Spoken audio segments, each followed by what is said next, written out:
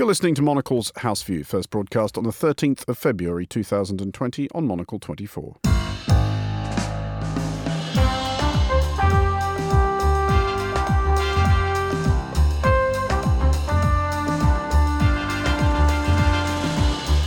This is Monocle's House View. Coming up today, China's leader Xi Jinping reacts to the COVID-19 crisis. Is it too little too late? My guests Isabel, Hilton and Michael Binyon will discuss that and the day's other news, including the cabinet reshuffle at 10 Downing Street, who is in and who is out, and as EU MEPs vote to press ahead with a series of potentially polluting projects, we'll ask where Europe's energy should really be coming from. Plus, just look at the strong ratings from sports broadcasts, such as the Super Bowl. That incredible Shakira and J-Lo performance this year certainly helped. The power of the live television event with Fernando Augusto Pacheco. I'm Andrew Mueller. Monocle's House View starts now. Welcome to the show. I'm joined by Isabel Hilton, editor of China Dialogue, and Michael Binyon, foreign affairs specialist for The Times. Let's start with China, where the latest figures delineating the coronavirus, now known as COVID-19, are discouraging. 242 more deaths were announced yesterday in Hubei province, making it the worst day of the outbreak so far as we know. In response, 2 senior Communist Party officials in Hubei province were directed towards the door. This follows the earlier sackings of a number of hapless health officials. It is unclear where these responses rank on the spectrum between doing something and appearing to be doing something. Isabel, first of all, in terms of what they're allegedly concentrating on, which is containing this virus, is there any value in sacking these people? No, but it might serve some purpose in containing the discontent. That's the calculation. Whether it will succeed in that or not, it remains to be seen. The difficulty is that the difficulty that Xi Jinping has is that for the first 4 weeks, nothing was done. The virus spreads and escapes. The people who raised the alarm were censored and suppressed and chastised. Everybody knows this. And so the discussion now, as it spreads and people suffer the really very difficult life under the enforced crackdown and enforced quarantining, is whether this is a matter of individual responsibility within the system or whether it is systemic. And there has been a lot of very pointed discussion about the fact that it's systemic. Systemic in the sense that Xi Jinping himself has created an authoritarian, top-down system in which nobody dares bring bad news or take any responsibility at lower levels without an order from above. And when the mayor of Wuhan offered his resignation, he said, I accept responsibility, but you should know that I could do nothing until I got the word from Beijing. So he was, again, justifying the delay, which was critical delay. Xi Jinping's problem is if you are chairman of everything and supreme wise leader and the party is, the thing that delivers all benefits to the people, what do you do about a situation like this when you have to find somebody to plausibly to blame who is sufficiently senior to satisfy popular discontent and which distracts the attention from the systemic failure? Michael, do those sackings, though, actually impress the people that the Communist Party hierarchy will be hoping to impress? I mean, I mercifully, touch wood, do not speak from personal experience of having lived in a large city which is under total lockdown because of a terrifying virus, but I would think in that situation was, if we're going to sack people, can we maybe do that later once we've sorted this out? Surely that is where energy should be directed. Yes, except that we don't know whether those 2 people who were sacked were actually the key figures in sorting it out now. I very much doubt it. I think they've drafted in and already have on the spot people whose primary task is a real scientific approach to containment and to how you actually tackle the virus, how you measure it for a start. That's why you've had this upsurge in cases reported. It's not, well, it may be that they are increasing in number, but they probably identified many more cases because they've got a more accurate and better way of diagnosing the virus. I don't think that sackings will in themselves do very much about the containment question. I think it is, to some extent, as people have said, it's the Chernobyl factor for China. I mean, Chernobyl did really crack open the communist system in Russia, in the Soviet Union. And that was at a time when it was much easier to control flows of information, especially overseas, than it now is. Indeed, and it's not easy now. I do think lessons will be learnt, but not visibly so. And I think I agree very much with Isabel. An authoritarian system, it's very difficult to see how it can liberalise itself without undermining its own foundations. But I think the key thing that will matter to ordinary Chinese is, have they got a grip on the containment of the virus? That's what's going to count. Isabel, again, that is presumably and indeed hopefully what the Communist Party are currently focused on. But how anxious will they have been made by some of the repercussions, the suspensions of flights, the travel bans, and we're now starting to see cancellations and postponements of major events, including the Chinese Grand Prix, and that's scheduled for Shanghai as far ahead as April. I mean, this is not just obviously going to be incredibly economically damaging. This is reputationally damaging, isn't it? It's hugely reputationally damaging, and you've seen the Chinese government do two things which are really directed, again, to controlling the narrative. One is to try and solicit congratulations from all around the world for its firm action. So you had the rather curious sight of the Chinese ambassador to London complaining to the Prime Minister's father that the Prime Minister had failed to send a note of sympathy and congratulation to Xi Jinping, and Xi Jinping was a little miffed. This is apparently how the world works now. Indeed. And at the same time, you have the same ambassador rebuking Britain for overreacting. I mean, this from a country which has locked down 60 million people. In terms of, in fact, Britain's reaction has been relatively mild. Other countries have actually banned the arrival of Chinese citizens. So all of this is very preoccupying. Equally preoccupying is the real material economic effect, because now that you have locked down a major industrial city, 11 million people, when do you judge it safe to say, OK, everyone go back to work? Because the fact is, they haven't got a grip on this epidemic. They've simply, imposed status and radio silence on it. So at the point at which they say, OK, back to normal, and they risk another, return of another wave of coronavirus, or do they say, no, everybody stay home for the foreseeable future and risk the economy crashing? It's a very, very tricky situation for them. Michael Binyon and Isabel Hilton, back with more from you both in just a moment. First, here's Monocle's Yolene Goffin with some of the other stories we're following today. Thanks, Andrew. There has been a sharp increase in the number of deaths from coronavirus in the Chinese province of Hubei. Officials have started using a broader definition to diagnose people, which accounts for most of the rise. But there are concerns that China is suppressing the full extent of the outbreak. Italy's Senate has voted to allow the far-right leader Matteo Salvini to stand trial over charges of holding migrants at sea.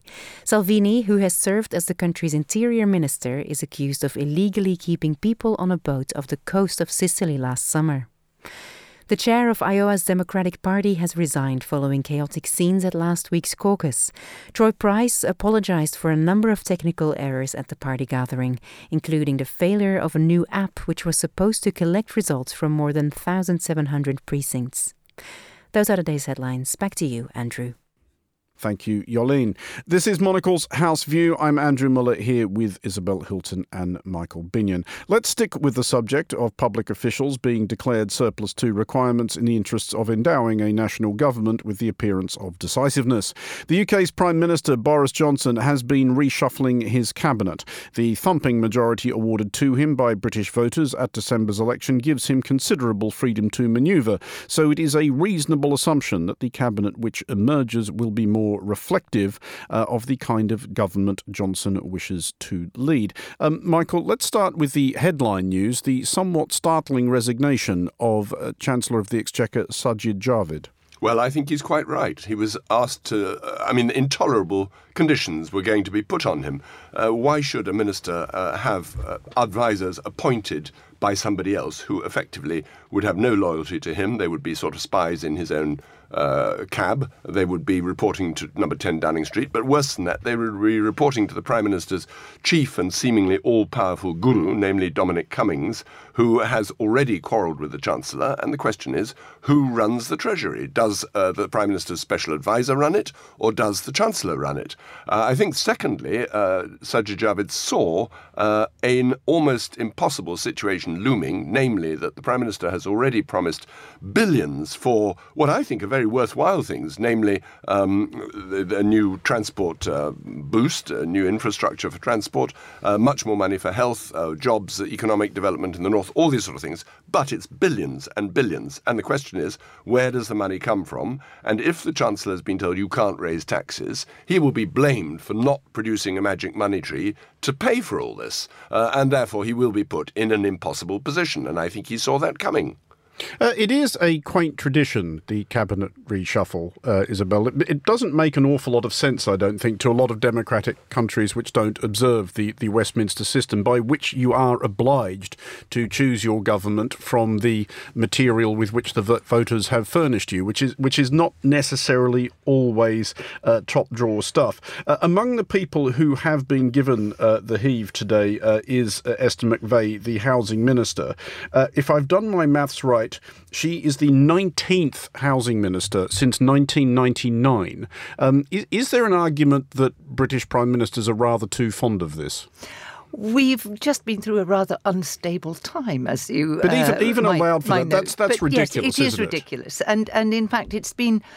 You know, the British system claims for itself the virtue of the amateur, so that, you know, the bright, preferably Oxford-educated person can easily pick up, you know, what policy is meant to be. And, of course, you've got the civil service for telling you the boring stuff. But yeah, the time in office, assuming it takes about 6 months to get your head around a complex issue like housing, you don't have very much time to do anything. And clearly it takes you that long to figure out how the printer works. Indeed. Well, perhaps in your case, but some people you'd have a chap who knew how the printer worked. But I think the point of this reshuffle is that you've got a prime minister who, you know, is faced with the self-inflicted task of trying to marry reality with what he's promised. This is not going to be easy, and what he doesn't want is rebellion round the table. So he's picking a lot of quite junior people. He's getting rid of a lot of more experienced politicians and promoting quite junior people who will be utterly dependent on him for their jobs. So he's doing a bit of a Trump, you know, the kind of getting rid of anyone who might be regarded as disloyal or has been disloyal in the past. Well, that's working out brilliantly in the United States. Indeed, yes. Well, I think we can look forward confidently to the golden age of Boris Johnson's. Yes, I wouldn't be quite so harsh on that. I don't think that some of those he's getting rid of deserve to stay. I mean, there was some dead wood that definitely needed to go. I wouldn't argue with that, Michael. No one's disputing that, Michael. It's quite how much dead wood has floated to the surface. Well, if you have a thumping majority, you need a team that you can personally rely on and direct. Now, it doesn't mean that they're all going to be moved on in a year's time if it doesn't work out. I mean, that's the assumption, that when things don't work out, you simply change the face at the top, and then you start again, and that's a recipe for complete paralysis. Well, I hate to disagree with my distinguished colleague on constitutional grounds, but we have a system of government which is meant to be collective responsibility in cabinet, in which the Prime Minister is simply premier inter pares. This is not, you know, a presidential system. This is meant to be a system of collective responsibility in which, for example, the Chancellor of the Exchequer's primary job is to manage the economy. Now, if he feels that the conditions being set on him did not allow him to do that, we should all be very worried.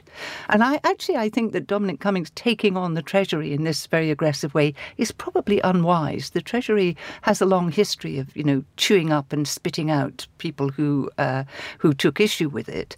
And the only way forward to marry this problem of, you know, how do you find the money for these enormous spending promises, the obvious answer is you borrow from the future, which again is something that the Treasury might well be opposed to, but something that would be enormously tempting for Johnson. Yes, I agree with you that you don't want a special advisor running the government or running it in the name of the Prime Minister. I think that's absolutely pernicious, and I think the comeuppance will come at some point soon. But I also don't think it's realistic to say that each individual minister has more or less freedom in their fiefdom. I think it is much more, maybe not in theory, but in practice, British governments are run in a more presidential way than they have been, say, 50 years ago. It's evolved more and more in that direction, It certainly has. And the Prime Minister, and I would go back to Tony Blair, where he was very much the dominant force in his own government as a sort of not a presidential Prime Minister. Of course, he was faced with one strong rival who tried to make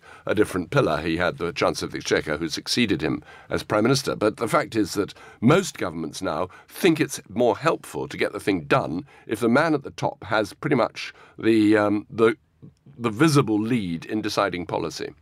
Just finally on this, Michael, I did want to ask about one of the other headline heave-hos, which is Julian Smith as Secretary of State for Northern Ireland.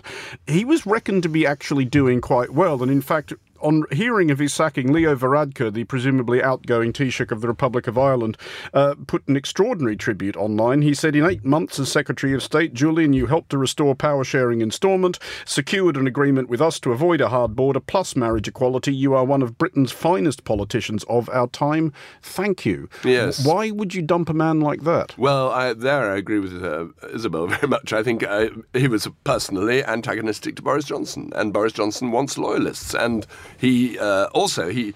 Boris Johnson felt he was not included enough in the negotiations that led to the re-establishment of devolved government in Stormont, which was some achievement. And Boris Johnson, I think, felt he wanted to take more credit for that. But the Prime Minister's Ireland policy is something of a mess anyway. And, I think he just wants somebody there that he feels is close to him, but he doesn't want somebody who seems to take initiatives without his own say-so. It's nice that Leo Varadkar has sent this glowing tribute to his colleague across the border in Northern Ireland, but Leo Varadkar himself is history, I'm afraid, so he's about to disappear as Taoiseach of Ireland. Indeed so. Well, let's move on now and look at a subject about which everyone agrees something should be done, while frequently emitting mixed messages about precisely what. The EU, generally keen as an entity to depict itself as environmentally concerned, has approved 32 major gas infrastructure projects. Here, perhaps, is the core of the conundrum. While no sane person disputes that it would be better to run nations on clean energy, the lights need to be kept on until we figure out how to do that. Isabel, it's obviously very, very easy to spin this as bad, hypocrisy, etc., and so forth. Is it actually? Well, it depends if bringing on new gas accelerates the transition out of coal, because Europe has a big coal problem. Germany has a coal problem and is trying to deal with it. Poland has a coal problem and isn't trying to deal with it. So, gas is presented as the transition fuel in this sense, and it's much less polluting than coal, but obviously not as good as renewables. So it depends kind of how you regard the timescale.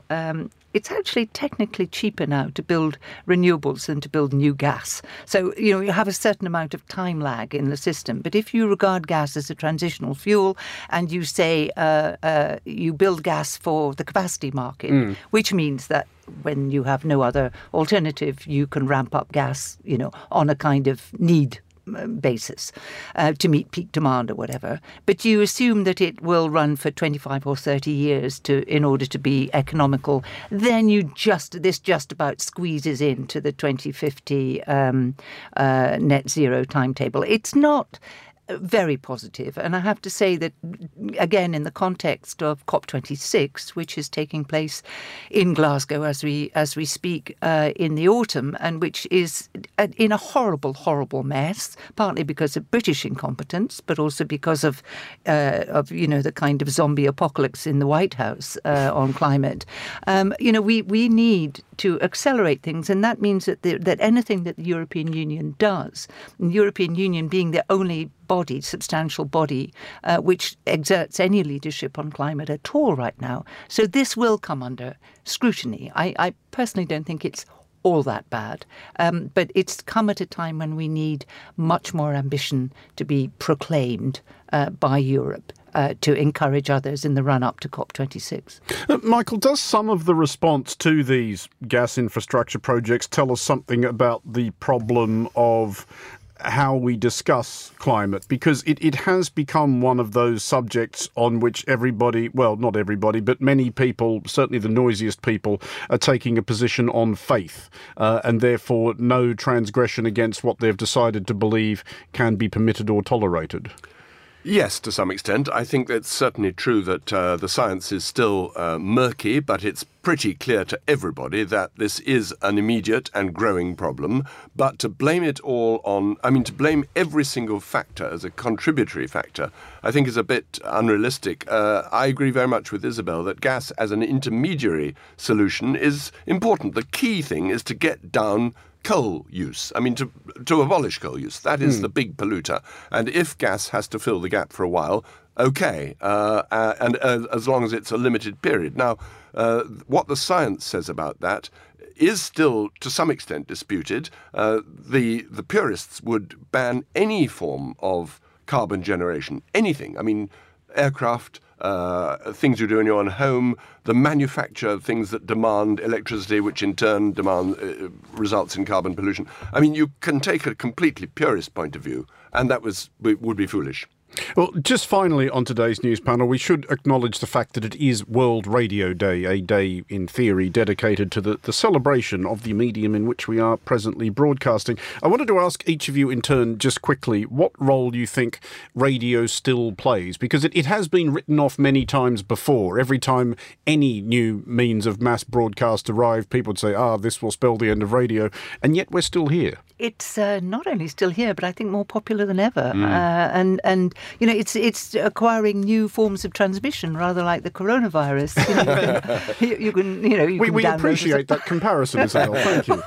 As a podcast, the internet has kind of transformed it. I think it has a very sound and robust future, which I certainly applaud. Michael, do you find yourself listening to it as much or as little as you ever used to, or in exciting and different ways? About the same, actually. But I'm very choosy about what I listen to. I tend to listen particularly to music on radio. I find that an excellent way of listening to music, and it was a good selection. And I enjoy it. I also quite like the idea of having a World Radio Day. We have a World Something Day on every day of the year now, and that's always fun because you can draw attention to it. It can be faintly ridiculous. In the old Soviet Union, they had a World Day of this and a World Day of that, which was always an occasion for a good booze of, drink vodka in the factory. World Cabbage Day was the one I enjoyed most. Everyone then just celebrated with vodka all day long. And if a World Radio Day surely they should have been compelled to celebrate with cabbage all day long, Michael. Well, they started with cabbage, maybe. But we're looking around the studio for the alcohol. I think we're celebrating World Radio Day by being on the radio, Isabel. Well, that's how this thing works. If you'd come in on World Cabbage Day, it would have been cabbages. It would have been cabbages all round. Isabel Hilton and Michael Binyon, thank you both very much for joining us. In a moment, a little bit more about the future of live television events. Is anyone still watching? You're listening to Monocle's House View. Stay tuned. This is Monocle's House View. I'm Andrew Mueller. Finally today, Monocle's culture correspondent Fernando Augusto Pacheco reflects on what makes a good live TV show.